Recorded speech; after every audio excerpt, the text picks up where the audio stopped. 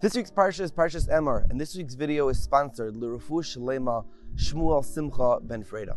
The pasuk starts off, Emor el Kahanim. Hashem tells Moshe to say to the Kahanim that they cannot be metama, they cannot become impure to their 7 closest relatives when they die.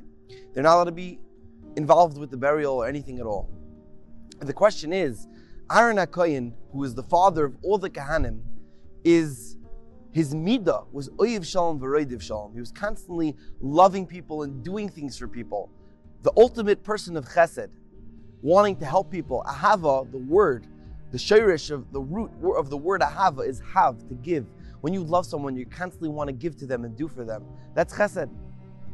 So how is it that a kohen is not allowed to do chesed for the relatives which they owe so much to? And not only any chesed, burying someone is called chesed shel emes, the ultimate chesed. So I heard from a Rebbe years ago, Rav Meir Beda Shlita, and he said, it's because in life there has to be a balance. You're not supposed to think that you're the best in this midah, in any midah, because you can't go too extreme. If you want to constantly be doing chesed all day and give away everything you have and do everything for everybody, it's not possible. If the Gemara says that a person is not supposed to give more than a chaimish of his money, a 20%, a fifth of his money to tzedakah, because then if he gives away too much, then he'll become poor and he'll need to be mitzarech lebrius, he'll need to come on to other people to give him tzedakah. So you're not supposed to give away too much of your money. You're not supposed to do too much chesed.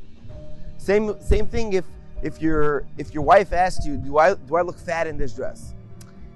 MS, you're supposed to always say the truth. No. But if you really say the truth in that answer, you're dead, you're finished. There's an aspect of shalom bias, that has to be incorporated into emes. There's a balance between emes and shalom. But if you're always giving too much shalom, you're always making peace between people, and you're always saying what the other person wants to hear, and you're just a people pleaser, then it borders on the value of emes. You might sometimes say sheker. You have to really find the balance in life, and that's really what it is, finding the middle ground, the high road, the middle road of the balance of all the midas, and doing the best you can to not veer too far to the right or the left of any midah. Don't be too extreme in one midah, because that could lead to the downfall of you in any specific way. We have to realize, B'derech HaMelech Nelech, HaKadosh Baruch Hu is Melech Malchei Amlochim, and just as Mahu Racham, Avata Racham, the same way Hashem has every midah to a certain balance, that's what we have to strive for, and we have to try our best to become the best that we can. Have a beautiful Shabbos.